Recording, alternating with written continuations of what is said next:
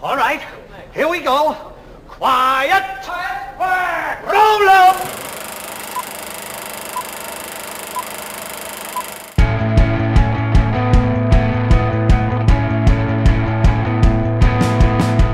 Hello everyone, I'm Andrew Willis, the host of Movies Now and Then. We're a podcast that looks at one new release film in theaters, then we compare and contrast it with a classic or underappreciated film from cinema history. We're not a traditional movie show in that we try to have a more conversational approach to our discussion. We want our listeners to be informed, engaged, and hopefully even entertained. If this sounds like something you might enjoy, give us a listen. You can find us on Facebook, Twitter, or anywhere podcasts are found by searching Movies Now and Then.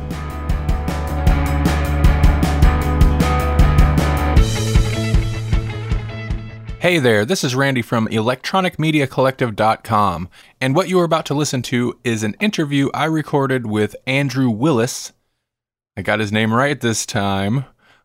Andrew Willis of Movies Now and Then. And this is an interview we had recorded about his show and what brought him to podcasting. We had recorded this for International Podcast Day 2017. This originally streamed on our Facebook page on September 30th. And in fact, you are actually going to hear more conversation. There's a couple little talking points I had cut out of the interview before streaming it to the Facebook page, just to kind of streamline things a little bit. But I've gone ahead and added that back in because it was still a good piece of conversation. So, yay, extra bonus stuff. And since I've got you here, I wanted to mention we have a couple new shows that have joined the network just recently, and I want to welcome them and suggest you go check them out. If you're into horror, you should check out What Are You Afraid Of?, a paranormal and horror show hosted by T. Fox Dunham and Phil Thomas. They joined the network recently, and like I said, if you're into horror, ghost stories, true accounts of the paranormal, and fictional horror, you should definitely check that show out. And in fact, we have on the 28th, October 28th, coming up to this Halloween, we will be live streaming a special episode to the Electronic Media Collective Facebook page. So that's facebook.com/Electronic Media Collective. They will be streaming a live episode to our page. So that's awesome. And then out of Ireland, we have two other new shows. The Superior Comic Show, so you should check them out to hear fantastic comic book discussions, comic book movie talk, just all that stuff. And then also, the most recent show to join the network, we just announced it today, in fact, is The Kickout, which is a pro wrestling show out of Ireland as well. And that's a great show that covers wrestling topics from Ireland as well as international, WWE, all that good stuff that you guys like. Some new horror, some new comic book talk, and some new wrestling talk on the network for you. And now, I'm going to jump to this interview with Andrew Willis so he can tell you about his show in which they discuss movies. What more could you want? You're listening to the Electronic Media Collective Podcast Network. Yeah, it's a mouthful. For more great shows like the one you're about to enjoy, visit electronicmediacollective.com. And now, our feature presentation. I am here with Andrew Willis from Movies Now and Then. How you doing, Andrew? I'm doing wonderful. How are you doing, Randy? Oh, pretty good. Pretty good. Excited for International Podcast Day. Yeah, me too. One thing I'm kind of hoping with this stream is that International Podcast Day, it's kind of, I guess, kind of like podcast awareness, right? Like the idea of spreading the word of podcasts to people. But a problem I find sometimes is podcasters will get way into the podcasting side of it, like the behind the scenes stuff. And in my mind, I'm like, people who are new to podcasting don't necessarily need to know some of that stuff. They don't care about what kind of microphone you're using. Exactly. Which, as a podcaster, that stuff fascinates me. But as an audience listener, I don't think they're too interested in that. So you've been on the network for just a little bit of time now. Tell me a little bit about your show, Movies Now and Then. Okay, sure. My show is, we record about once a month, and the concept of the show, we announce it at the beginning of every show. We look at one film currently in theaters or on VOD, and then we compare and we contrast that with a classic or underappreciated film from cinema history. We kind of look for... Well, the interesting thing is I never see the new movie before we pick the old movie. So I kind of go by promotions, by marketing, things like that.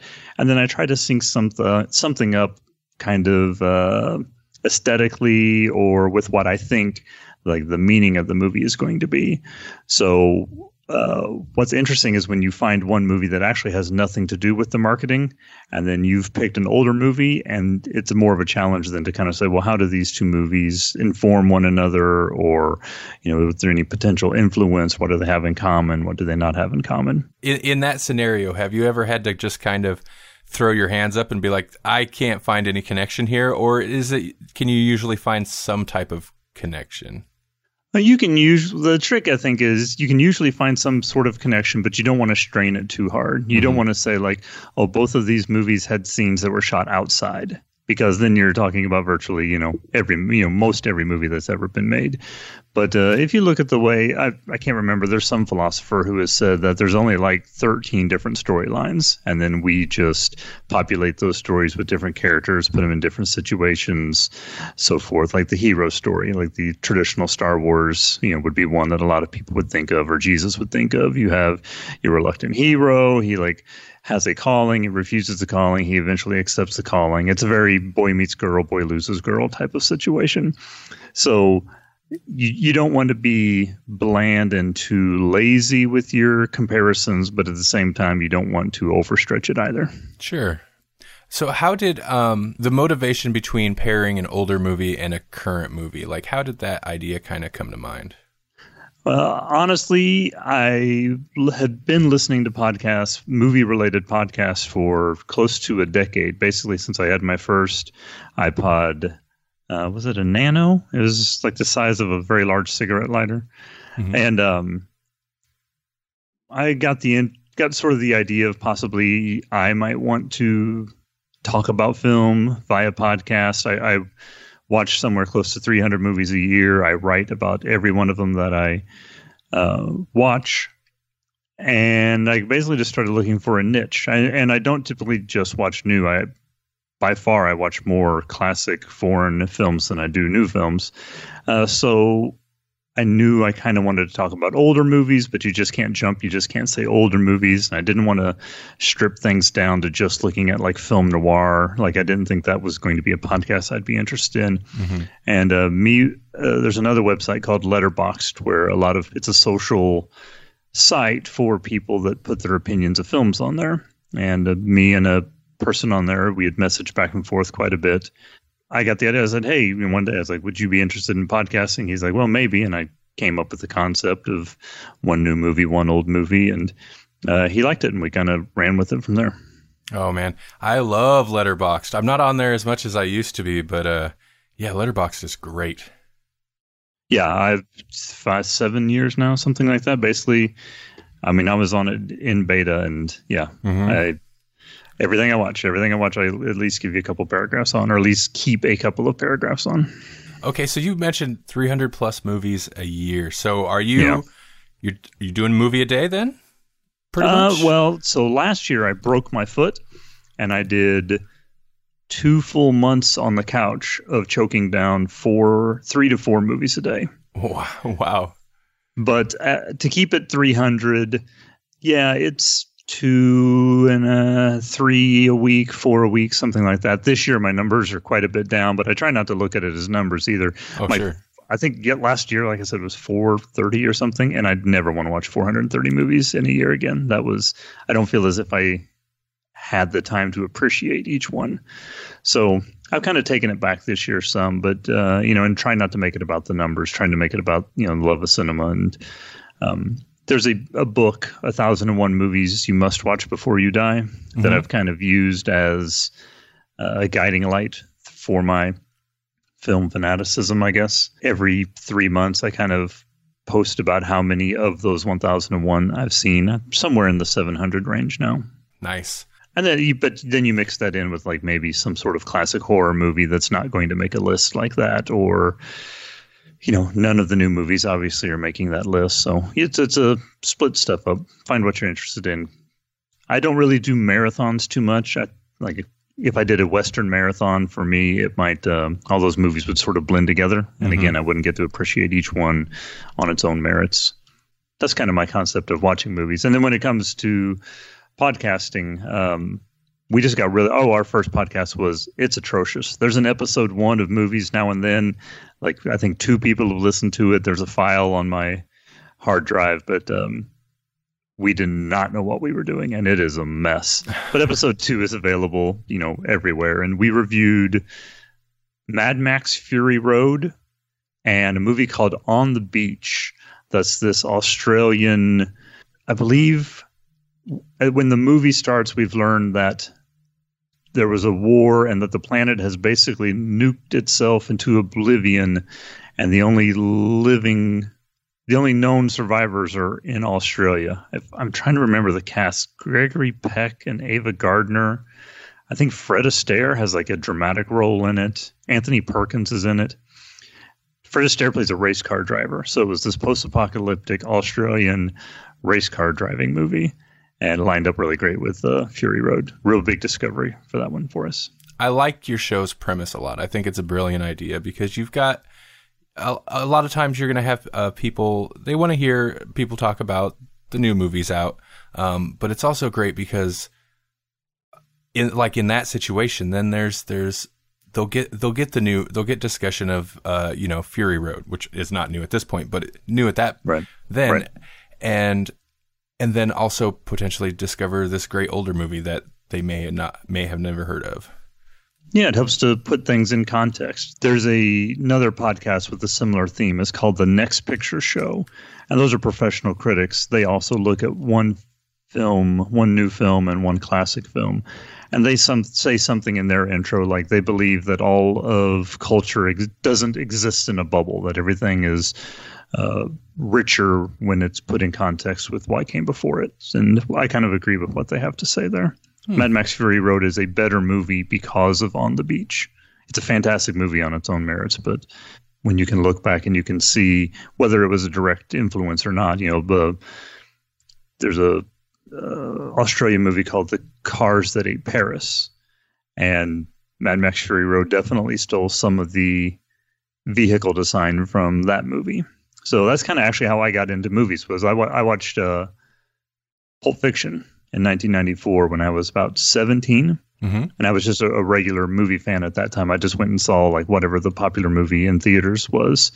And Quentin Tarantino in his script, he talks about like French New Wave movies. And he talks about blaxploitation movies and a bunch of these other things. And I just fell in love with Pulp Fiction, and I decided to start. I was like, oh, well, what are the stuff that influenced him? And then it just started on this long journey of trying to consume like as much cinema as possible, and then not being able to shut up about it. And I thought, well, I might as well put a microphone in front of my face if I'm going to ramble on this long.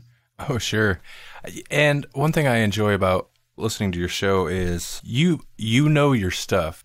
It seems like the last several years I've definitely fallen out of, I guess, just as avid movie watching as I used to. But I was like, yeah, I know movies. And then I was listening to your show and I was like, no. These guys know movies. We're hardcore. There's no question. Yeah, you are, for sure. And I think, I can't remember which episode I first listened to of your show, but you were asking your guest about his favorite, I don't know, world movies from before a certain year or something along those lines. And I'm like, sure. I would have no answer. And and I've been on big kicks where like, well, I just want to watch a bunch of foreign movies. But I would have no answer for that. And, so yeah, you guys know your stuff. There could very easily be a little bit of cheating there. If you use Letterboxd to its fullest potential, you can simply sort by like what year movies came out, and you can see what you've seen for that particular year. But honestly, most of my passwords on my computers are different movies, the title of the movie with the year that it came out. It's just something that like, it doesn't take me any time to tell you that King Kong came out in 33 or The Red Shoes came out in 48 or whatever it happens to be. And we actually play a game at the end of my show. Every show we try to slip in one game, and one of them is called the Wonder Years, where the back and forth, I will name a year, and the co-host will try to guess what movie they came out in, and we do that 3 or 4 times, and whoever is closest at the end of the game wins, and I lose almost every week. So I like to think of myself as being somewhat of a hardcore cinephile, but the people that I'm talking to are typically at least as informed, if not more informed than I am, more experienced. So with the amount of movies that you consume, I don't imagine you'd run into this issue, but has there ever been a time when you've picked something to cover for the podcast specifically that you just had a horrible time getting through? Like you just had the hardest time getting through this movie? Or is there any movie that you've come to the show just either not wanting to talk about it or just not really having anything good to say about it? Yeah, there's been a couple of movies that have fell a little bit flat. As I try to remember, I think we're close to 30 episodes now. I remember we did Attack of the 50-Foot Woman. And that movie fell a little bit thin about things to talk about. We paired that up with Ant-Man. So this was sort of like a person shrinking very small, and we compared that with a person growing very large. And honestly, I'm not much of a superhero movie fan, so I didn't have a ton of stuff to talk about with Ant-Man. Mm-hmm. And Attack of the 50-Foot Woman is it's very short. It's not a very long movie at all. And she doesn't actually grow 50 feet large until the last maybe 15 minutes of the movie.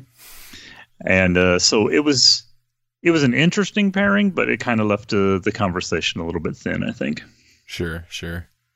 For every one of those, though, we get like an All That Jazz where we just have to like stop after so much. Like I edit all of my shows as well, and it's like I can't edit 3.5 hours of this. Like we have to stop because me and whoever it was I was talking with could have gone on forever.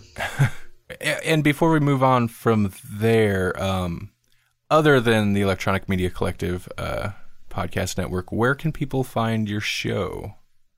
My show's available pretty much anywhere podcasts are found. I typically promote via, I guess, Apple Podcasts is what we're calling it now, but it's available on Google Play, Stitcher. I'm not on SoundCloud. I mean, the death of SoundCloud has kind of been all over my feeds lately, so I pulled out before that ship went down. iHeartRadio, we're on there. Google Play, you can find us on there. You can find us pretty much anywhere podcasts are found. All right, so let's step back a little bit and podcasts in general. How did you come to?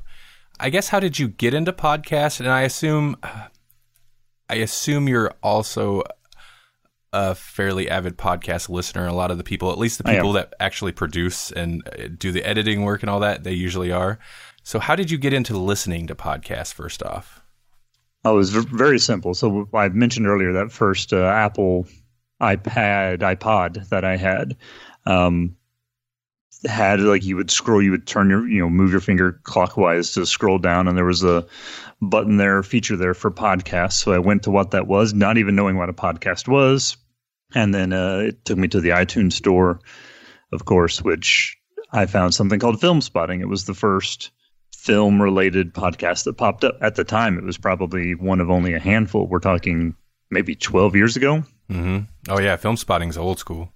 Yeah. And they are the godfathers of at least film-related podcasts. They're fantastic. So I just listened to that one show for, I don't know, years, and then found a few others. There's another one called Battleship Pretension that I really enjoyed, and then started listening to Slash Film and the Criterion Cast that takes a look at Criterion movies.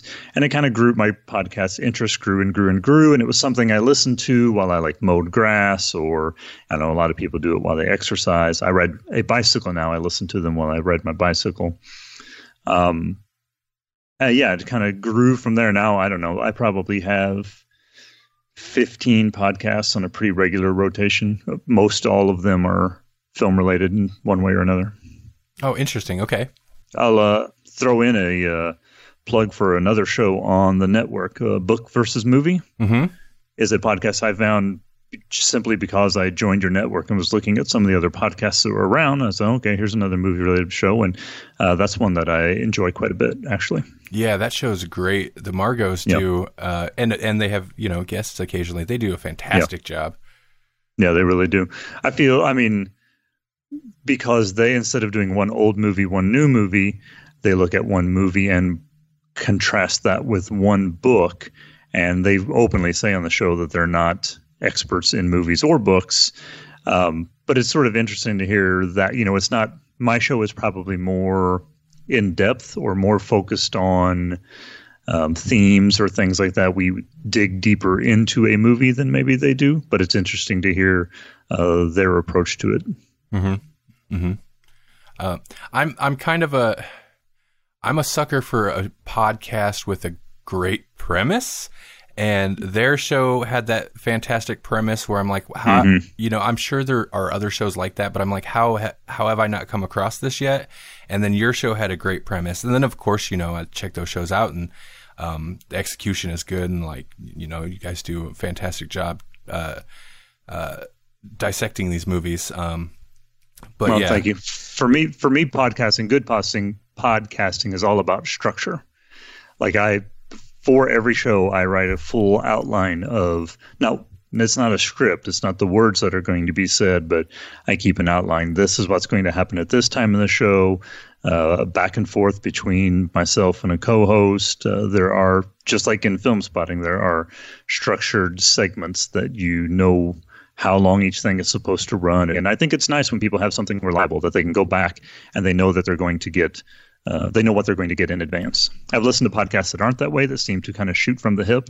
And I struggle to listen to those for, more than a couple of shows. I was about to ask you, so what was it that pushed you into podcasting? But I guess you kind of covered it a little bit with talking about Letterboxd, and you have a lot to say about movies. Yeah. Why not record it? I guess at what point, because podcasting is a lot of work. So what drove you to really dive into it? I think it's maybe the creativity aspect of it. I when I was younger, I dreamed of being a filmmaker after Pulp Fiction, like I said, and realized, that was most likely not in my cards. And I tried writing. I'm not a fantastic writer, but I do have this kind of artistic impulse to create. And I've made a couple of very short documentaries or short film types of things. And that was really enjoyable. But really one of my favorite parts of that was putting it together, not so much shooting it, but like the producing of it, the editing and planning stages. So because I had an interest in film, because actually my knowledge of podcasting, of the scope of podcasting, I'm finding out was very, very narrow. Like I realized there were a lot of podcasts, but by a lot, I thought that meant like 200, 250. not like 4 million podcasts. Oh, there's so many. There's a podcast about like roofing nails, like what different types of roofing nails that you could use. So once I got into it and I started finding that, like, this onion, the layers just kept peeling off of it. I realized what a small fish I was in a giant pond. But so the impulse to create is what brought me into podcasting, and then the enjoyment that I get out of actually producing it and thinking about a show. And I've met and spoke with just one, like I've never spoke with any of my co-hosts that I didn't like immediately connect with. And I just like thinking about movies, and it's nice to be able to share. Like I love going to watch a movie and then going to get a beer or get a coffee with somebody and just talking for an hour or 2 hours about like the movie you just watched. And I like podcasts that are basically people doing the same thing. Mm-hmm. So that's why I got into it, and probably why I keep up with it. I did drop. We were doing every other week, and it just became too much. I have to realize that podcasting is a hobby and treat it as such, which means do the work 3 weeks a month and then do the actual recording 1 week a month. Yeah. For me, these people that put a professional sounding show out every week, I honestly don't know how they do it. And there's a lot of people on the network that do it, and I know they have regular day jobs. I don't know how they do it either. Like I couldn't. Yeah. Me neither. Our show was monthly for a long time, and then eventually I kind of pushed so that to bump it up to at least twice monthly. But even still, my workflow is pretty much like it was. We just record 2 episodes at a time.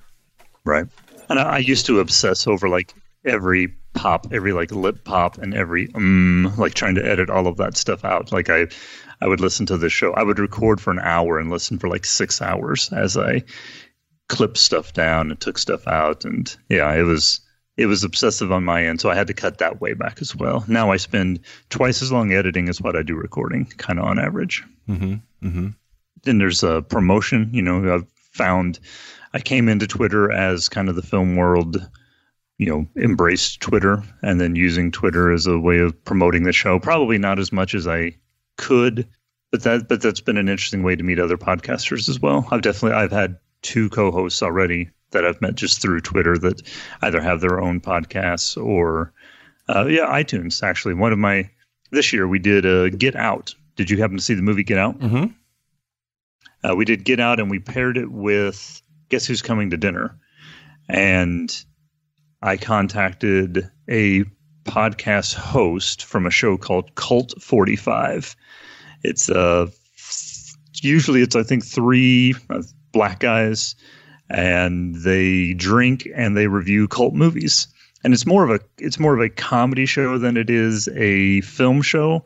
But I listened and just completely cracked up. I found them because my host and I did a pair of movies. One being Lost River, the Ryan Gosling directed movie, Lost River, which is not great. Yeah, I've heard that. We paired it with this 70s just complete psychedelic movie called The Holy Mountain by a director named Jodorowsky. He also did a movie called El Topo, if you're like into midnight movies. Anyway, it is just a complete mind boggle. And I went into iTunes and I searched Holy Mountain to see if anybody else, there was any other podcasts where they had talked about this. And the only one that I found was this Cult 45, and they watched it because it was a cult movie and loved the show. It cracked me up. And I got a hold of the guy. He's in Houston. He was like, how did some white guy in Southern Indiana find this show and whatever? So we started talking via Twitter or whatever. And just this year I brought him on the show for Get Out and Guess Who's Coming to Dinner. And it was if I do say so myself, it was a fantastic show. It was great conversation. I have not listened to their show. After hearing you talk about it, I'm going to check them out. But they are all over Twitter. I've definitely know of their show. Yeah, I've become, and I think it was after getting into podcasting and various other things, and with the networking and how, depending on the niche you're moving in, how receptive like groups of people will be on Twitter. Like Twitter's definitely for a while now been my favorite of the social media because for sure.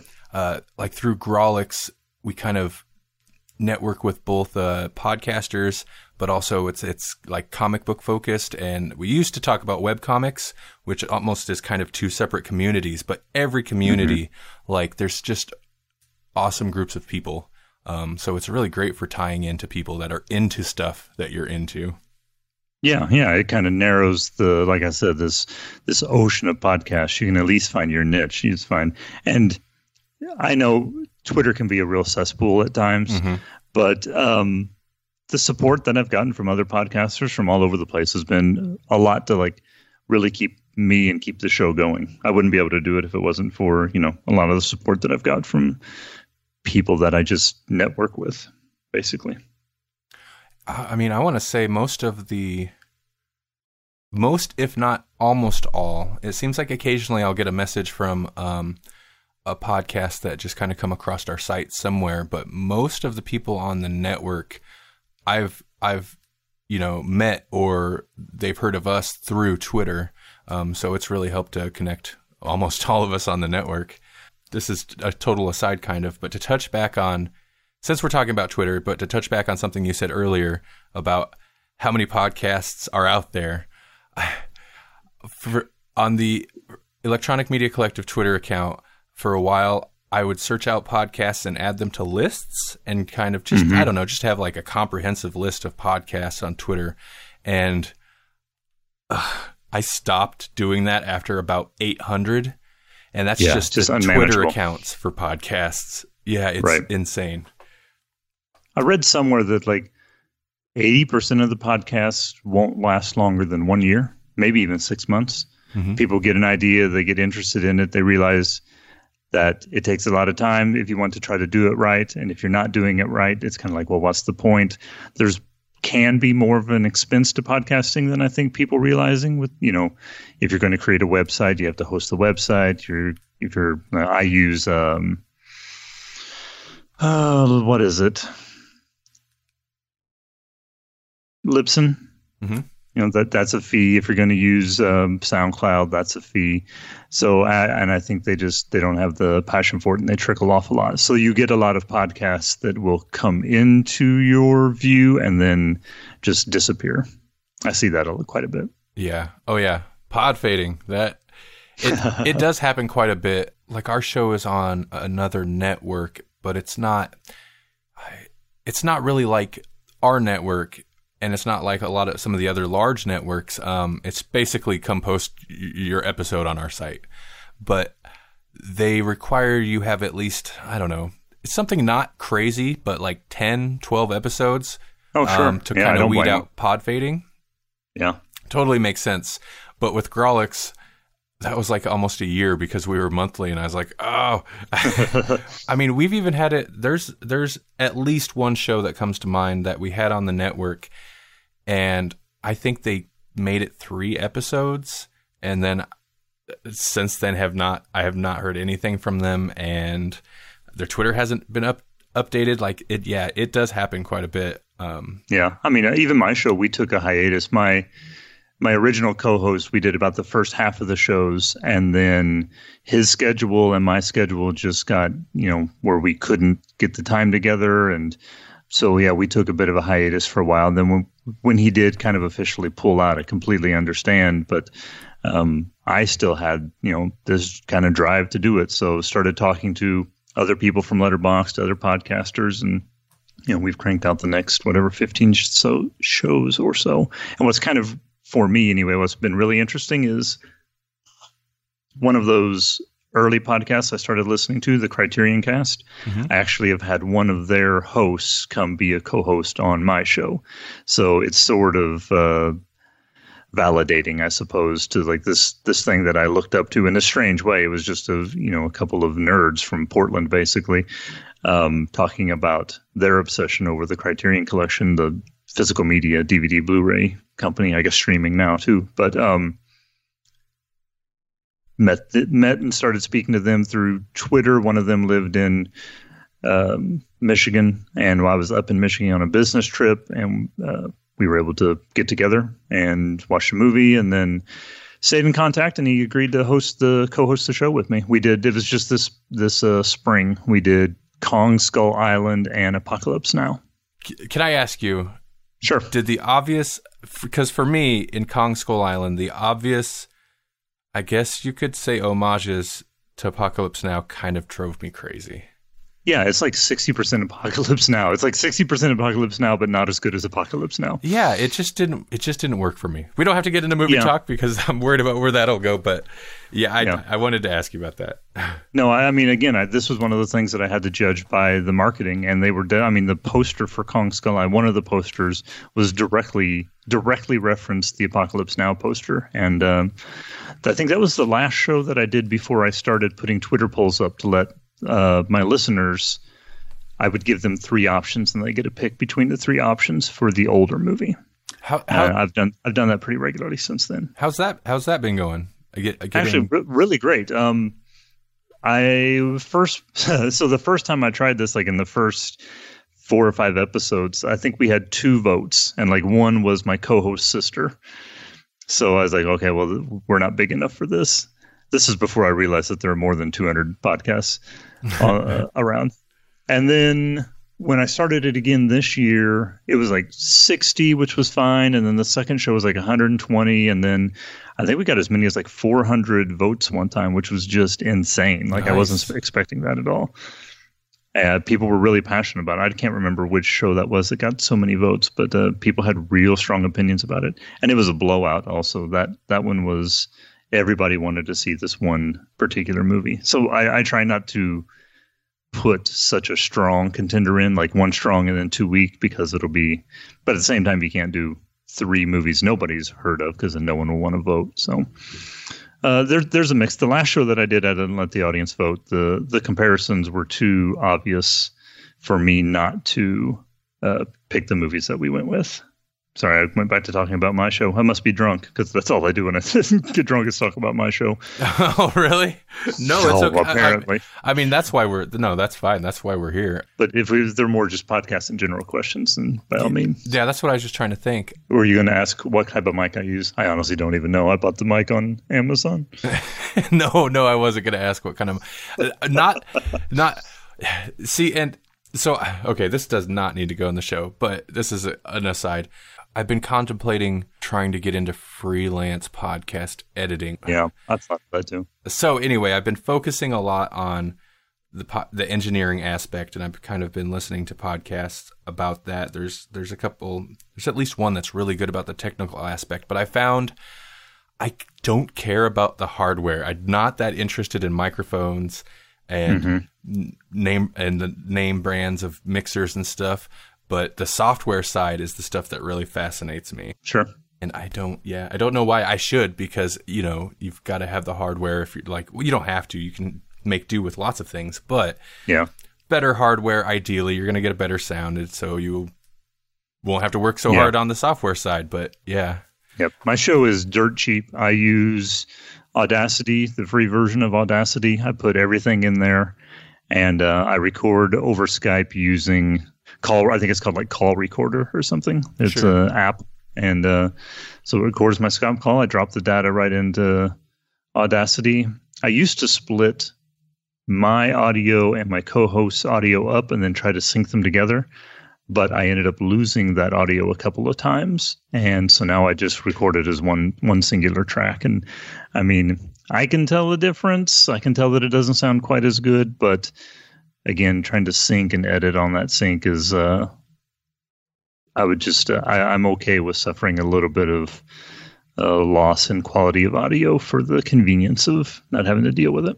I mean, I'm still on the cheap end of equipment for recording, I guess, this stuff, but, my podcasts and stuff.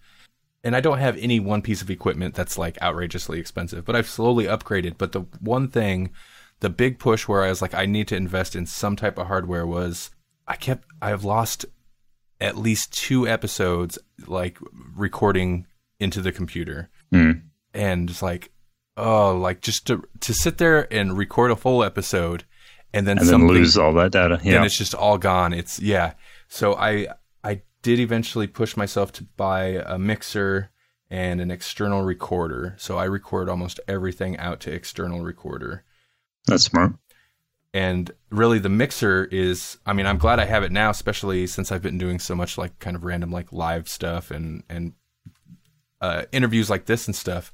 But really that's only because one of our co-hosts is always, always remote. So I kind of needed that with the digital recorder. But yeah, I've been a fan of the idea of you can you can still get really good results with little to sometimes no money, depending what it is you're doing. Yeah, I drove down to Nashville, which is about 3 hours from here. There were 3 Indian movies from the country of India. Mm-hmm. They're called the Apu trilogy from the 50s by this Indian director whose name escapes me at this moment, which is a travesty, Satyajit Ray.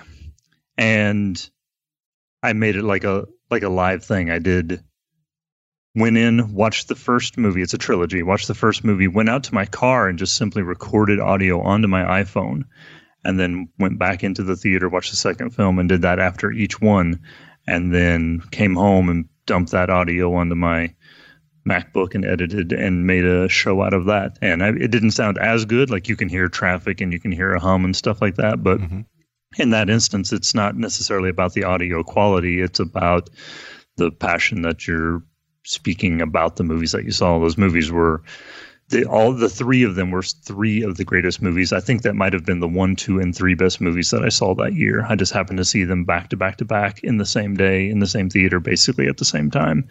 And they're stunning pieces of work. That was like literally moving. Like I'm in my car holding back the tears as I'm trying to record my thoughts about them like instantly. And got a lot of comments from people about how they really appreciated that show. And so like if you can suffer an audio deficiency if what you're speaking about is, if you're passionate about what you're speaking about. Mm-hmm, mm-hmm. What are some of your favorite podcasts? And I know you've mentioned a few already. Oh, and you said you had like 15 or so that you listen to regularly. What are some of the ones on your regular rotation? Okay, so these will be almost entirely movie related, but that's what I listen to. So there's a podcast called Cinema Land. This is 3 people out of Kansas. Every time I say where they're from, I forget where they're from, but it's somewhere in the Midwest. I'm pretty sure it's Kansas. And one of the hosts, Brandon, has hosted on my show, but I don't even remember how I found them, but it's good. There's a really thoughtful movie discussion. I mentioned Cult 45 already. Fighting in the War Room is a professional group of critics that talk film. Film Spotting, we mentioned. Film Spotting SUV is their side project of streaming movies. Movies BS with Bear and Snyder. That's Movies BS with Bear and Snyder. These are also professional film critics. And it's sort of funny. They get a lot of comments saying, oh, you guys are not like the snobby regular critics. You're like down-to-earth type of people. And they kind of laugh because people like their show because they don't sound so smart. But it's a good one. There's a podcast that I love called Musical Notation, hosted by West Anthony. And it is simply about the music in movies. And there are short episodes, which I love. They're about 30 minutes.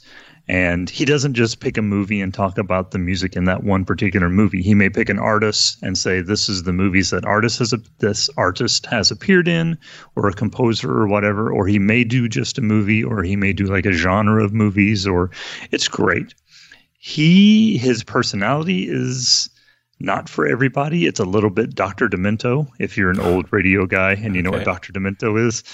His comedy kind of syncs up with that, but his musical taste is great, and his show is wonderfully well produced.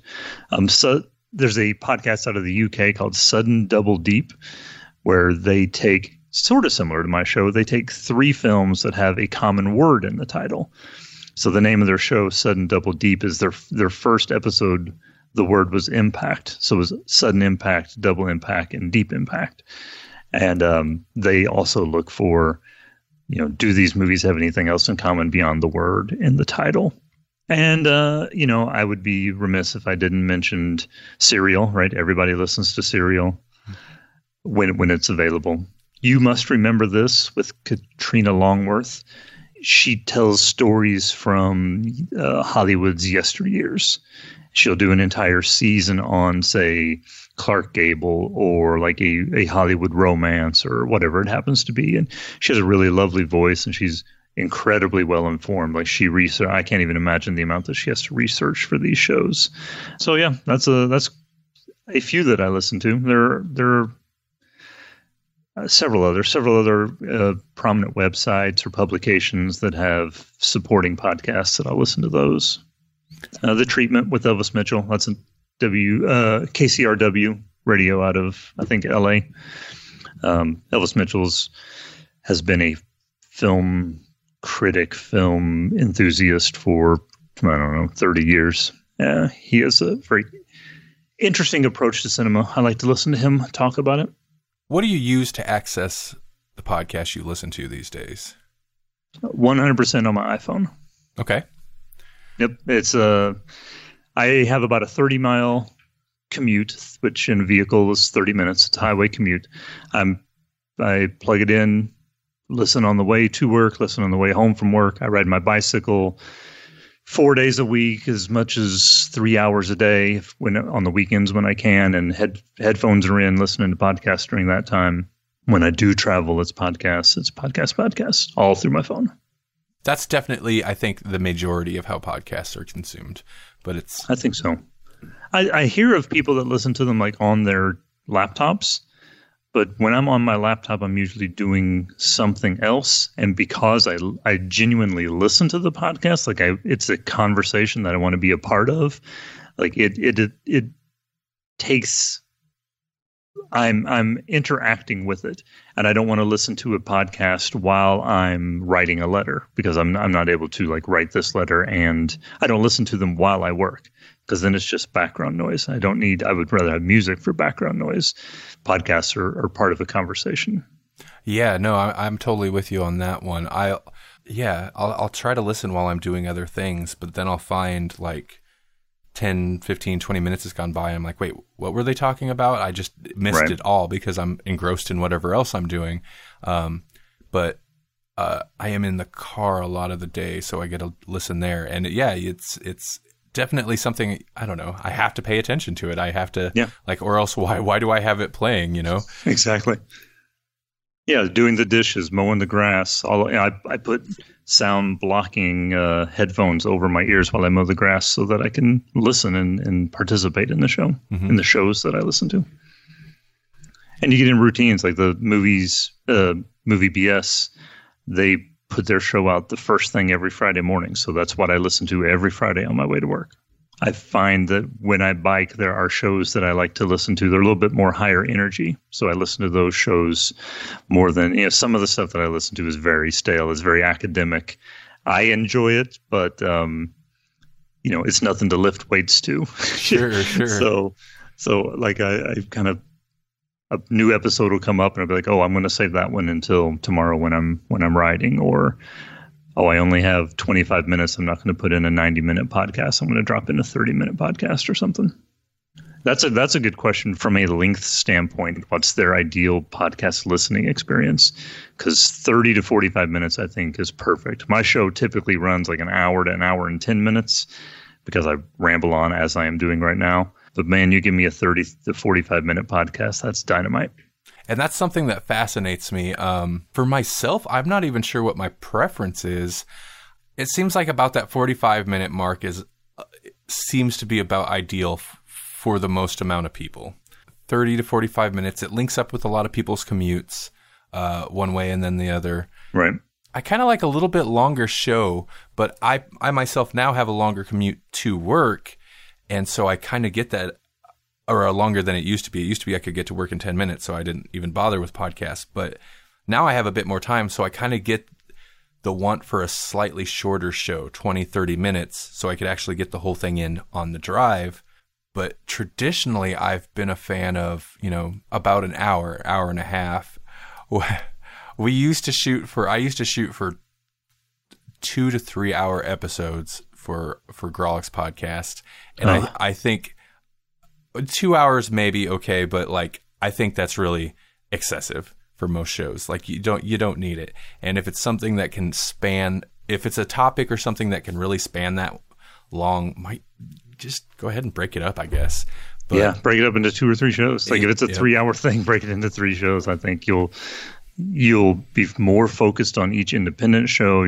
There's a really good podcast. I won't say their name because I'm kind of going to dump on it now, but it's commonly 2.5 to 3 hours long, and it would be 7 times better, 50 times better, whatever it is, if they took that 3 hour and they did 3 1-hour episodes out of it. It would be tighter, and I like listening, but you just keep listening, and then you stop and you go to work and you come back and you listen on your way home, and then you stop and then you listen on your way to work. And it's like I've dedicated so much of my time to these two, I was going to say clowns, these two guys talking film, something that I'm genuinely interested in, but it runs on too long. That's why I say that for structure for me. Like I try to keep my show at an hour. This is again a not important kind of an aside. There's a comic book podcast that I come across a while ago, and I still see, they pop up on Twitter a lot, and it's kind of interesting because they have segments. I mean, if you're doing a super long show, at a certain point you almost need to have segments if that's the amount of time you're filling out. And I actually found I preferred a couple of their segments without having to deal with the rest of the show. Yeah, their episodes were hitting 10 to 12 hours long.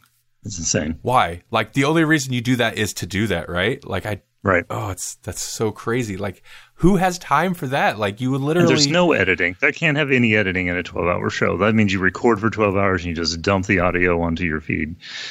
No one is re-listening to 12 hours. I mean, maybe they are, but I can't imagine re-listening to 12 hours of audio to cut out the stuff that really should be cut out. Because if you do, you're not going to have 12 hours of content. You're going to have 8 hours of content. Yeah. Insane. That's I think the most... I mean, that's a book. That's an audio book. Yeah. And they were they were weekly. How do you do it?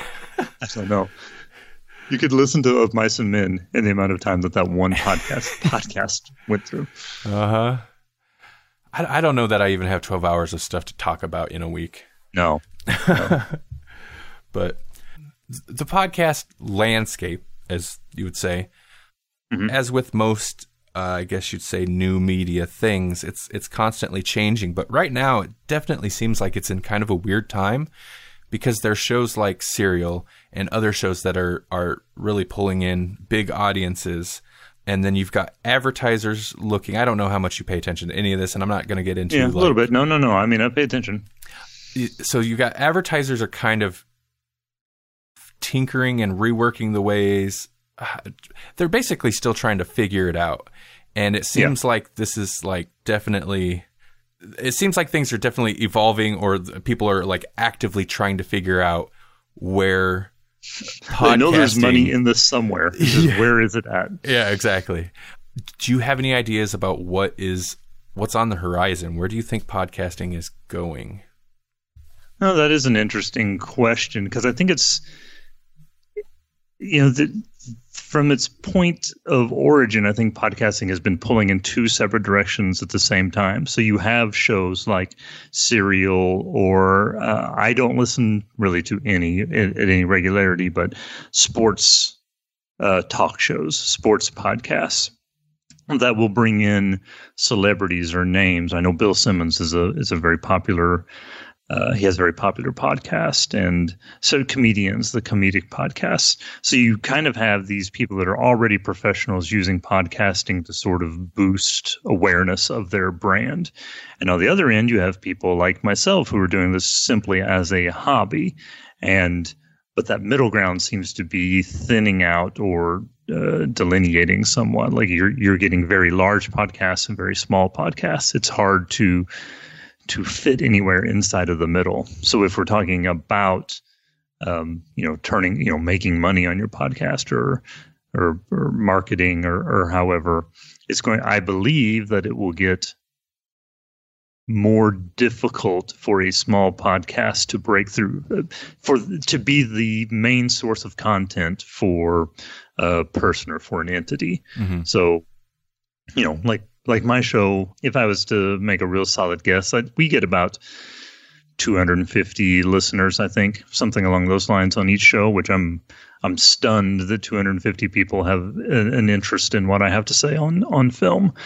But, Serial was bringing in over 1 million, right? Mm-hmm. And there's an ocean between my show and Serial, or so many shows, and even Bill Simmons' show. I don't know what he brings in, but it's got to be pretty good if these people are willing to give him money to advertise on his show. It's got to be good. So I feel as if it is now and has always been sort of pulling in two separate directions, but it's not necessarily a bad thing. I'm not podcasting to try to turn a profit of it. I'm podcasting to engage with my listeners. I love it when they vote on my Twitter polls, or they email me. Or I had a teacher in, I believe, Iowa send me an email, and it says that he teaches a film class to his high school students, and my show is now required listening for his students, that he enjoys what I have to say and he enjoys the pairings, and we've networked back and forth a little bit. So I was never expecting to get a letter like that, but that was really,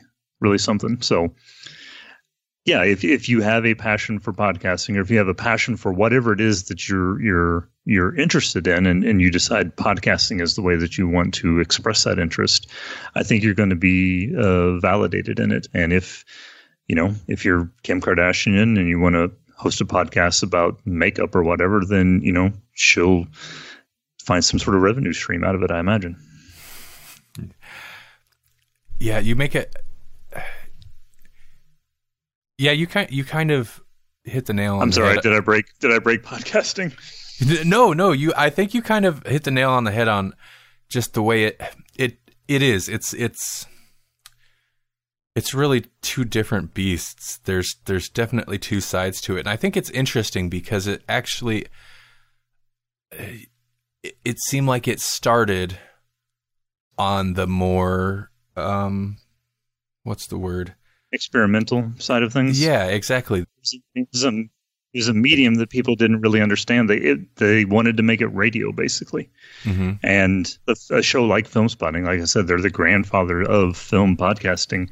I mean, they had the host, Adam Kempenaar, has said, like, he had no idea even what a podcast was. It was 2 months after he learned what a podcast was before he and his host was making a podcast. And because he was so early into the game, he got picked up by, a semi-nationally syndicated radio station, and that's how they've kind of held on. But you're just not. I don't think you're going to get a whole lot of that anymore. I mean, radio, just broadcast radio, it has changed. I was a broadcast major in college, and to see how it has changed in the last 20 years that's almost a better question: is where's radio going? Because podcasting, I think, is filling the spot that radio, or at least talk radio, used to. Mm-hmm. AM radio, maybe. I haven't even begun to get into this, but I can't imagine the religious themed podcasts that are out there. That has to be a tremendous market. If a person was, that's very cynical, I know, but when I think of AM radio, it's a lot of the AM radio where I was at was, well, and still is, religious content. And if a person wants access to that when they want access to it instead of when it airs on the radio, podcast seems like a really great way to meet that need. Mm-hmm. I came across, like I had mentioned, searching through Twitter and stuff for the EMC account, I'd come across a couple religious-based podcasts, but not as many as I had thought. But I think it's one of those things. It's certainly a niche where if you're searching it out, yeah, I bet you're right. I bet they're there. I bet there's tons of them. Yeah, and there's also sort of I'm going to guess that religious podcasting would appeal to an older audience that may not be as tech savvy, mm-hmm. potentially. So you may be limiting yourself a little bit there. But I would not be surprised if there were, I don't know, thousands, hundreds, if not thousands of what used to be, religious podcasts on AM or religious broadcasts on AM radio now just basically transferred into podcast form. And, on the just to touch on the topic of it is kind of the new radio. At least for me, it definitely is, because at least the radio stations around here, I got tired of the music they'd play, because most mm-hmm. stations they'll seems like they'll rotate maybe 8 songs, 10 songs right. throughout the day. And I'm not a huge fan of talk radio, but which is kind of funny, I guess. But it's kind of, I guess, it's all context, and it depends what they're talking about. But that's what pushed me. That's what introduced me to podcasts. Was I was listening to this morning talk radio at work, and then of course after it goes off air, it goes to radio, or it goes to music again, and I'd be bored with it. So mm-hmm. then I discovered you could download old episodes of this talk radio online. So I started doing that, and eventually that led me to looking for other radio online. Right. And online, yep. And then podcasts. And then I discovered podcasts where they actually talk about topics I like. I think Film Junk was one of the first ones that I picked up and listened to regularly. Yeah, I'm familiar with them. And so for me, it's if I get in a car and I don't have a way to connect my phone to the stereo, it's kind of dead mm-hmm. to me, right? It might as well not be there. I mean, if I need it, you got to have some type of background noise. That's fine, but right. I'll find myself where I'll just play my phone through the crappy tiny Absolutely. Little phone speaker as opposed to listening to whatever's on the radio. Yeah, I listen to I have a truck that doesn't have the auxiliary jack, and I listen to my headphones. I mean, as long as no officers of the law are listening to this, that's very common. It's probably not safe to do it as I ride my bicycle, but I do it there also, or it's less safe, maybe. talk radio, I find oftentimes is very annoying. It's the same thing. Especially if it's like a comedic show, they have like 8 bits. And if you listen all week long, you're going to hear those 8 bits, twice a day, all 5 days out of the week. And then things like iTunes and Pandora and Spotify have sort of democratized, music. You don't have to, there's not 4 radio stations. I'm 41. When I was young, the top 40 meant something. It was the 40 songs that everybody in the United States, if not on the planet, was listening to. Mm-hmm. I say now that we're never going to have another musician the size of Michael Jackson, like the popularity of Michael Jackson, because he was the biggest entertainer that there was at a time with the least amount of options to listen to. So he is the king and will remain the king, because now if I don't want to listen to the radio, if I want to listen to classical music or film scores or old Western, whatever another, there are resources to do that. And it's on my phone. It's, 3 buttons, three touches, and I'm listening to the thing that I want to listen to there, not what I'm basically being forced to listen to. Mm-hmm. And podcasts are the same way. There's no shortage of, Lord knows, there's no shortage of people wanting to talk about movies or comic books or wrestling or whatever it happens to be. Radio's dead. Podcast killed the radio star. Yeah. I found there's also interesting niches within podcasting, other than like the big podcasts and then everybody else. But within, I'm sure you've seen it. Like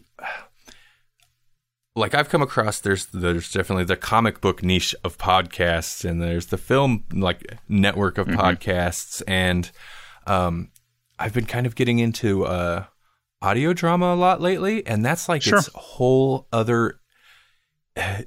They identify it as podcasts. I mean, it's podcasts. Yeah. They release the same style, but it's audio drama, and it's almost like its whole other contained network of shows. It's so interesting to me. Yeah, it is like classic radio. It is the Orson Welles and the Mercury Theater for the millennial age, for the 21st age. It's really fascinating. As a matter of fact, some of them even have sponsors, the way that Orson would cut to Goodyear or whomever was pimping his show that week. I've listened to some of those too. Maybe off air, you can send me to a couple that you recommend. I'll send you a couple recommendations too. I find it pretty fascinating. Yeah, cool. Yeah, and for anyone listening on the stream, I'm sure that'll come up again later, because we have a lot of stuff that'll go up on the stream today, if it hasn't already. I think this will probably play before that though, from the AM Audio Media guys, the Doctor Who Dark Journey guys, and even Neil and Johnny, if you kind of want to look at it like that, because they definitely are in the fictional realm. So I'm sure audio drama podcasts will come up quite a bit today, because they send in a lot of stuff to play. All right, well, we'll go ahead and wrap this up. Thank you again, Andrew. If you want to tell the listeners one more time where they can find you and listen to Movies Now and Then. Sure, absolutely. Well, first off, thank you very much. I had a great time talking with you. Be interested in doing this again soon. But as far as me, I'm Andrew Willis. You can find me on Twitter at Walk the Earth, or basically just go to Movies Now Then. There's no "and" in the Twitter name. That I do most of my tweeting there. The show is available on Facebook. We have a Tumblr that I don't use the way that you're supposed to. Yeah, you can. We're available pretty much anywhere podcasts are found. And like I said, I got into podcasting so that I can engage with an audience about talking about film. So if you're passionate about film, if you're passionate about thinking about film, I'd love to hear from you. You're listening to the Electronic Media Collective Podcast Network. Yeah, it's a mouthful. For more great shows, visit electronicmediacollective.com.